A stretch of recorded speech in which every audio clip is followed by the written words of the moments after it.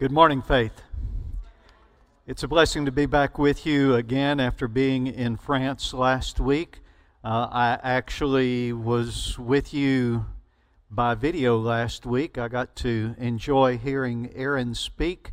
One of the things I noticed, by the way, is that we are definitely a Baptist congregation. You know what that means? Everybody likes to sit at the back. And so all these front center rows are empty, and at one point last week Aaron had the camera guys focused down on the congregation. It looked like nobody was here, and I knew everybody's behind the shot of the camera. And we need for some of you to move up here and sit up close so that when people are viewing this is the service that we televise. And so when people are watching the service, that they know that there's actually people here. And I know that some of you are afraid of the camera. Joe's not afraid to sit in the front. Thank you, Joe. By the way, I got a text message just before the service started that the Phillips in France are watching the service with us. And so everybody give a hand of welcome to the Phillips family in France this morning. We really had a great time with Anthony and with Nikki, with Kylie, with Josh, and with Taylor.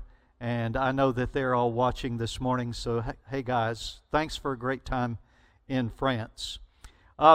We've been talking over the past 5 weeks about Prime Directive. What is our purpose? What are we all about? Why are we here?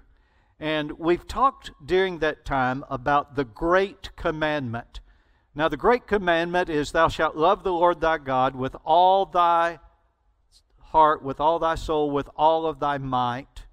And the second part of that is, Jesus said like to the first, you shall love your neighbor as yourself. But as we're talking about our purpose for existence, individually and as a congregation, I want you to think about not only the Great Commandment, but also the Great Commission. Now, we just heard those verses. I'll read them again. And Jesus came to said to them, all authority in heaven and on earth has been given to me. Go, therefore, and make disciples of all nations, baptizing them in the name of the Father and of the Son and of the Holy Spirit, teaching them to observe all that I have commanded you, and behold, I am with you always to the end of the age. Now, I need you to understand, when we're talking about the Great Commandment, Jesus asked others, what is the greatest commandment? Well, number one, it is love God. Number two, love others.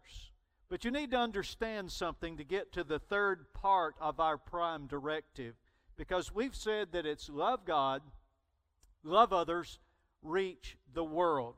You need to understand that God loves everyone. God loves people. The Bible says, for God so loved the world, God loves you. If you've never been told that, I'm here to tell you today, doesn't matter who you are, doesn't matter what you've done, does not matter your background, your family, none of that matters. God loves you. And because God loves you, He wants you to be saved. For God so loved the world. Can you help me with this? For God so loved the world. I can't hear you.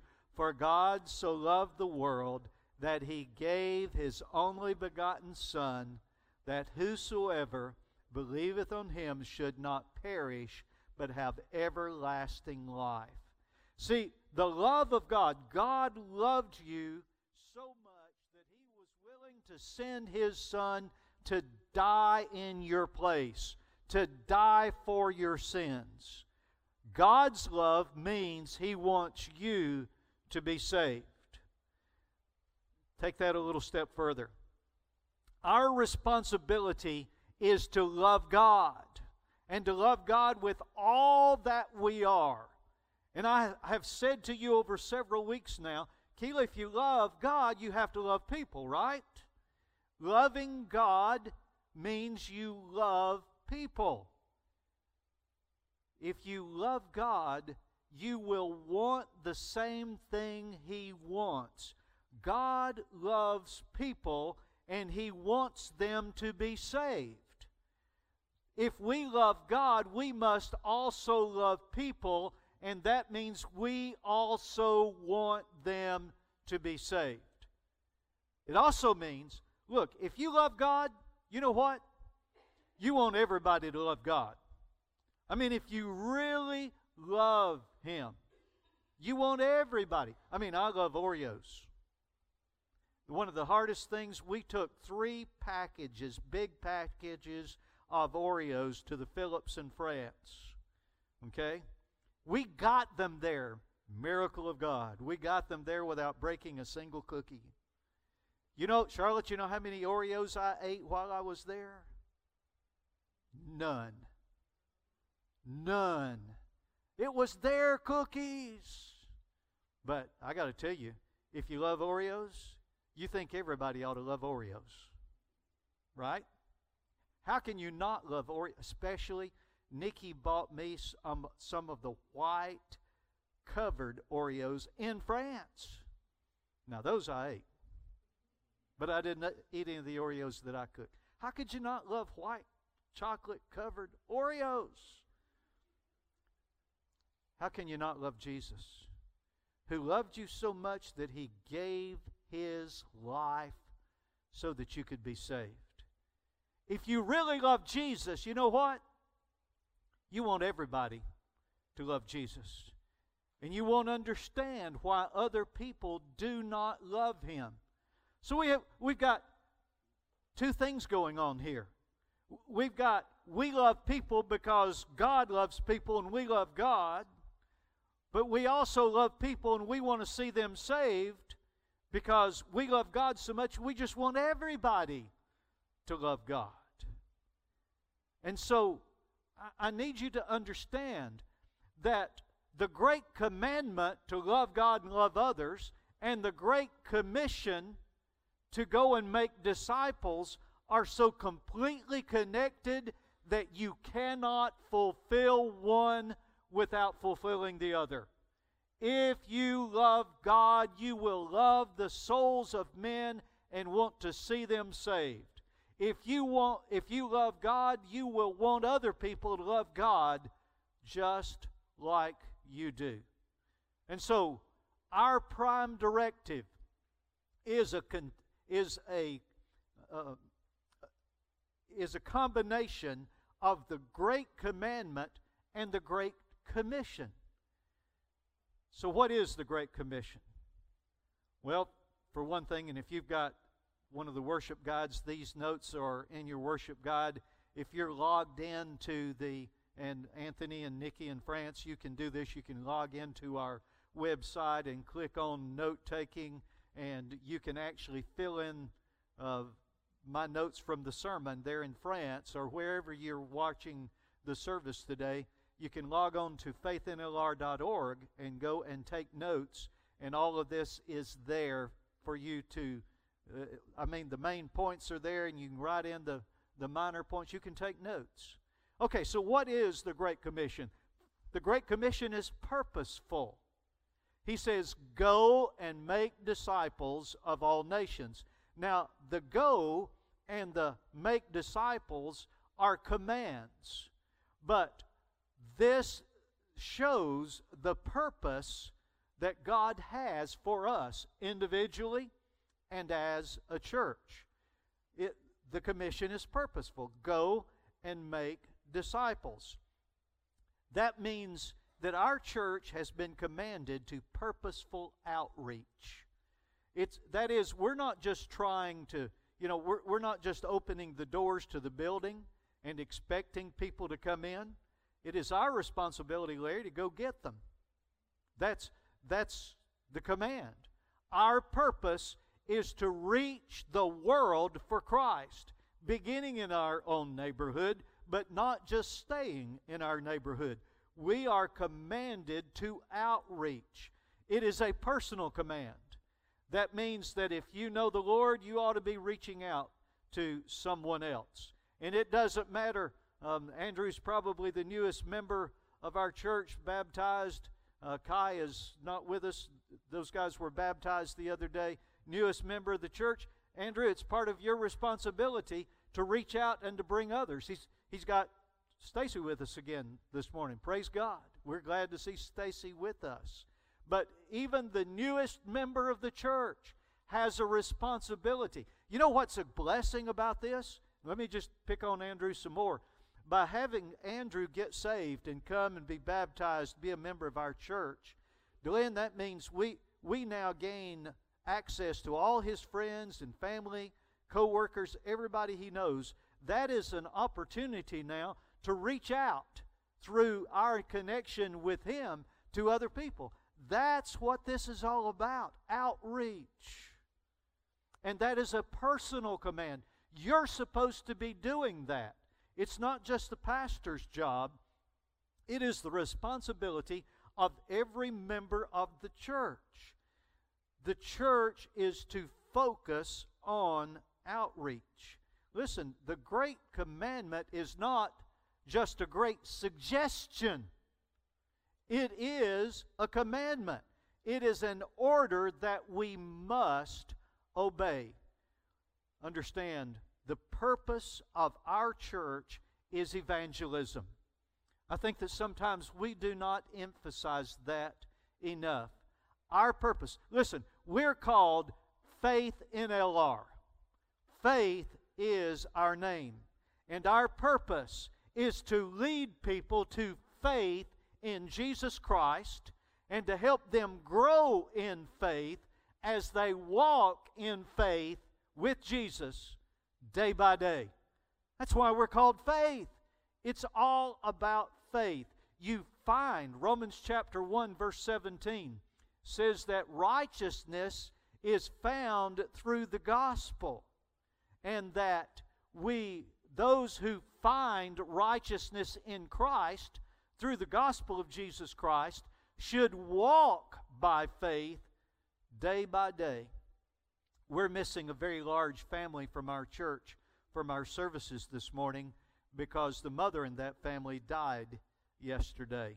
I noticed, Aaron, that we were missing a lot of our orchestra this morning. Praise God for one faithful member. But the others were out, not because they're delinquent, but because they are making funeral arrangements for their mother today. How do you get through that? When a loved one dies, how do you survive that?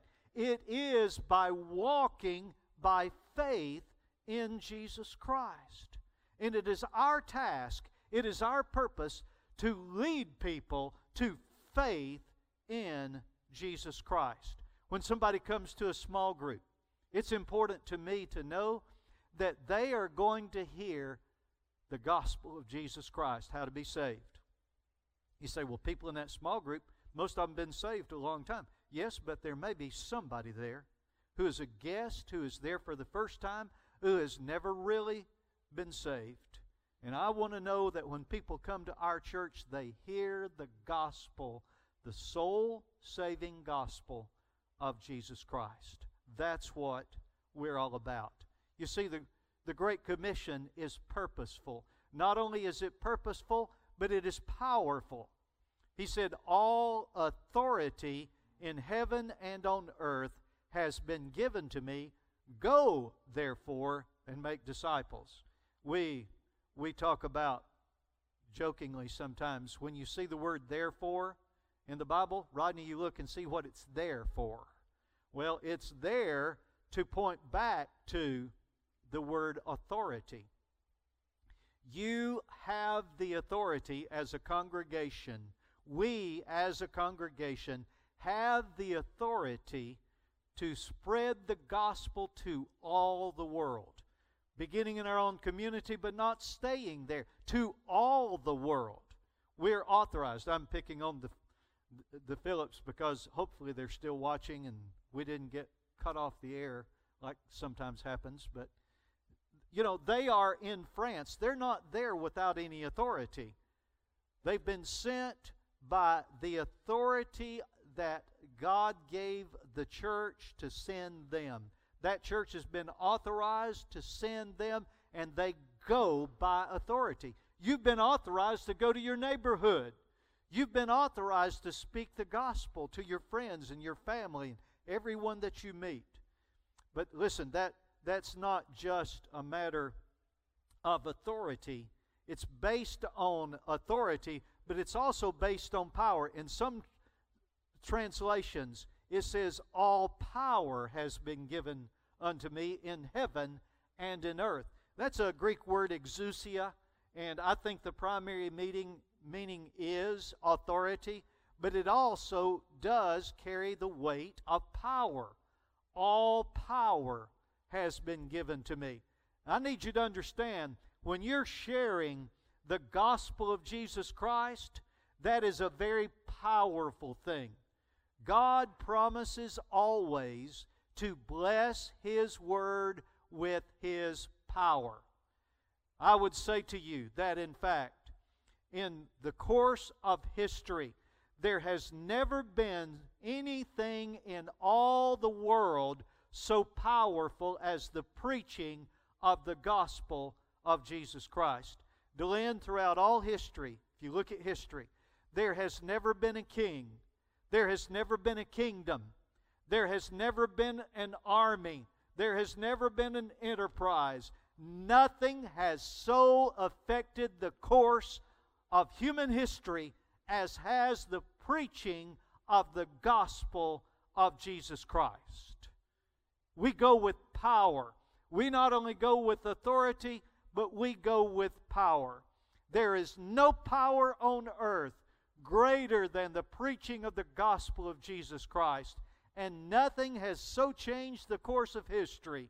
But get this, don't miss this last sentence.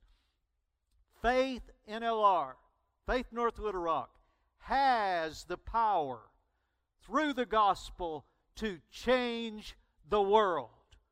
One life and one family at a time to change the world.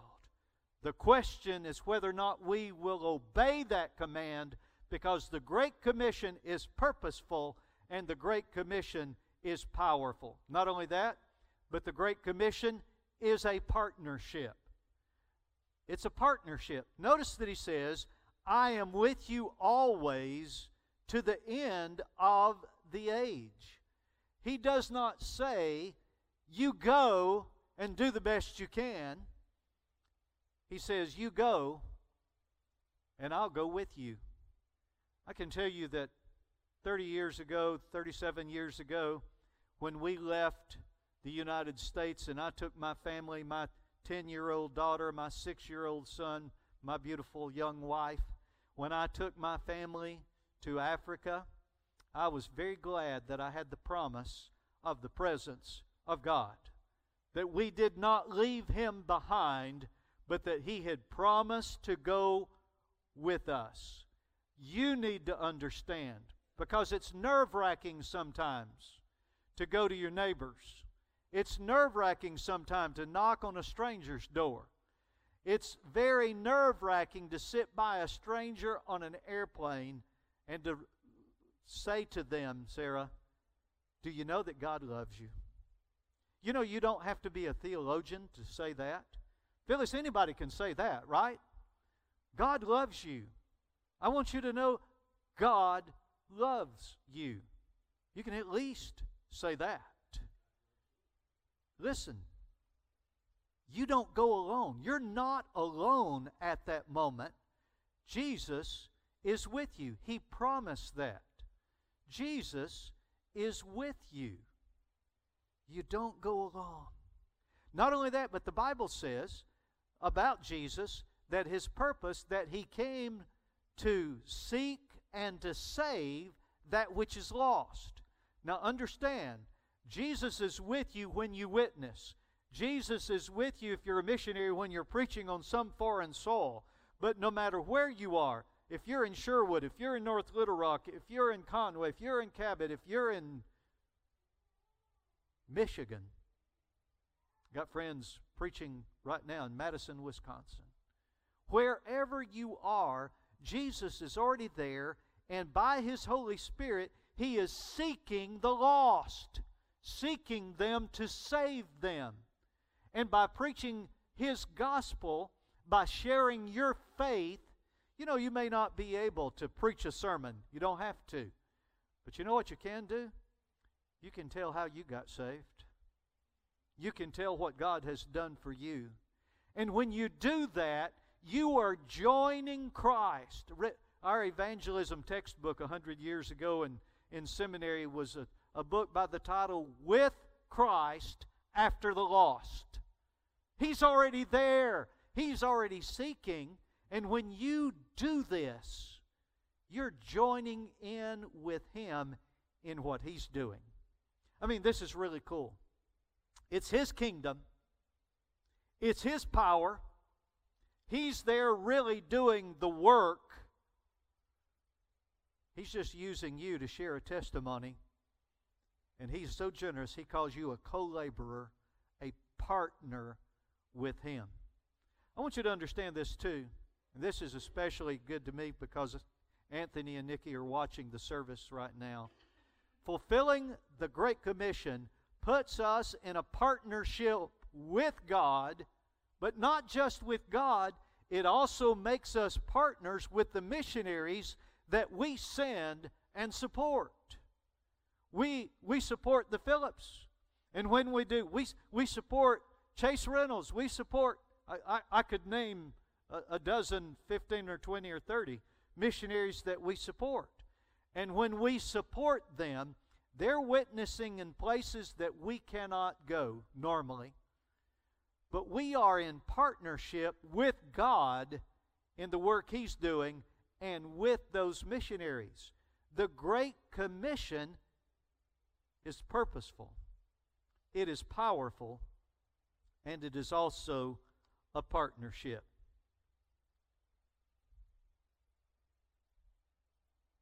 It is also practical. The Great Commission is practical. He said, make disciples. And He says, how do you do that? Baptizing them and teaching them to observe all that I have commanded you. Now, you break that down into three practicalities.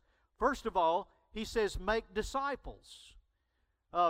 Making a disciple is a follower of Jesus Christ. A disciple is a follower, and what we're doing is making people a follower of Jesus Christ by bringing them to repentance and faith in Jesus Christ. We're making them followers when they are brought to salvation, which we call conversion.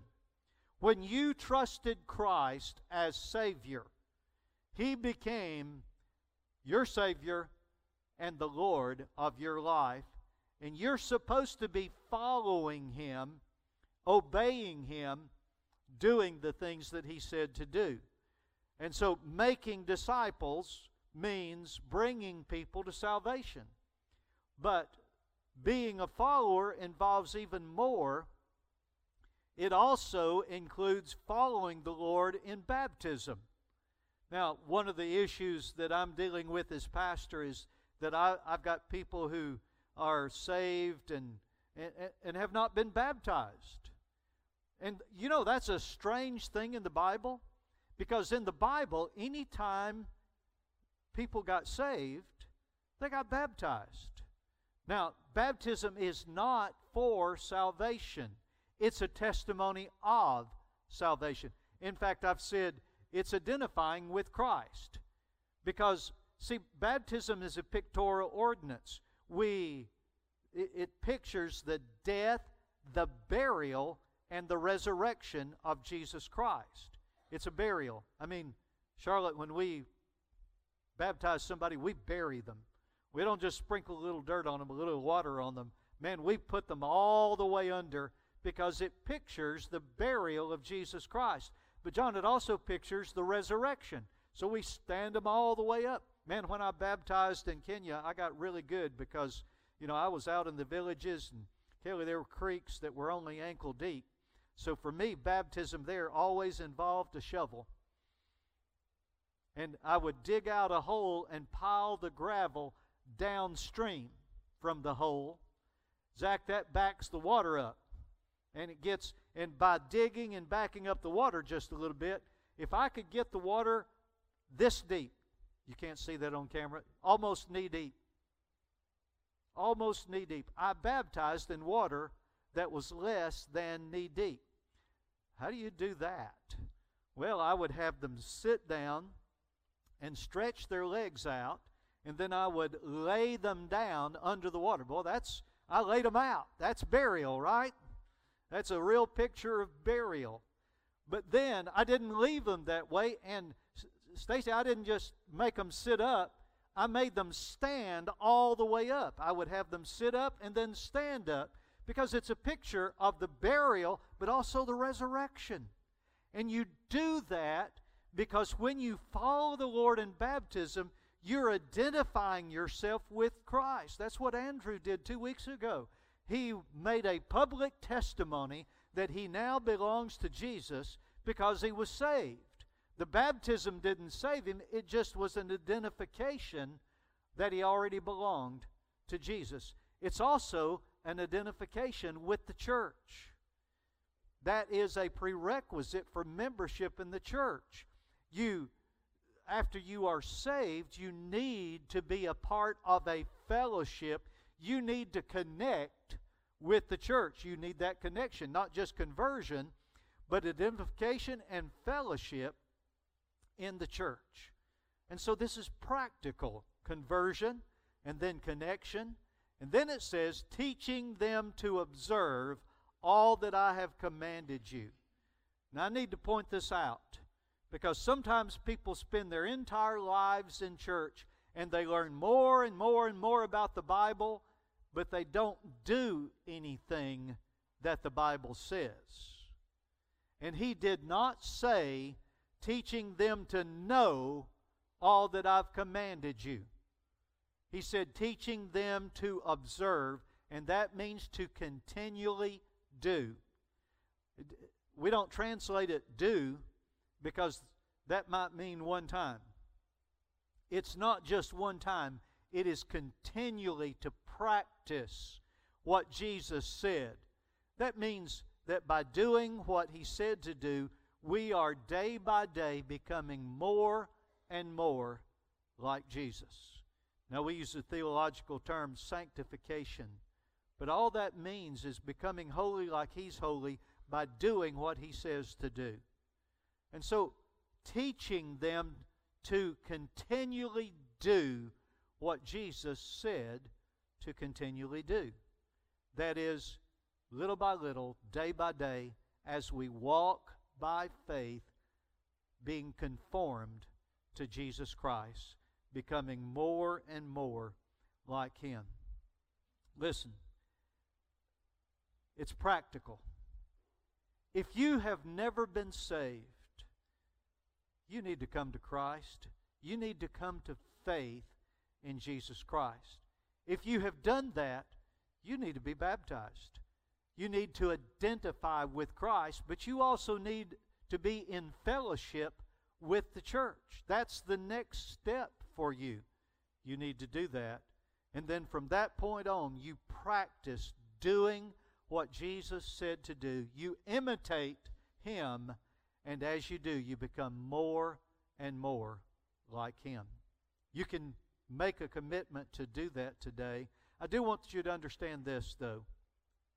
The Great Commission, the Great Commandment, love God, love others, plus the Great Commission. The Great Commandment plus the Great Commission is our prime directive. That is what we're supposed to be doing. We love God, we love others, and we try to reach the world with the gospel of Jesus Christ. If you have not been saved, if you have not been baptized, if you are not walking with Jesus, it's time to start. This is an opportunity. We give a few moments at the end of every message on Sunday to give you an opportunity to respond. Now, what I'm saying is, if you've never been saved, I'm going to be up here just for a couple of minutes. We've got music playing, and it's an opportunity as I sit up here for you to come and just sit down by me and say, I need to be saved. Or to come and say, I need to follow the Lord in baptism. Or to come and say, I need to join the church. I need to be in fellowship with the church. I'm going to sit down. I'm going to pray. I'll be sitting here praying, and if there's some decision, some commitment that you need to make, just come join me. If you stand, I'll stand. If you sit, we'll talk. But this is your moment to answer God's invitation. Will you come?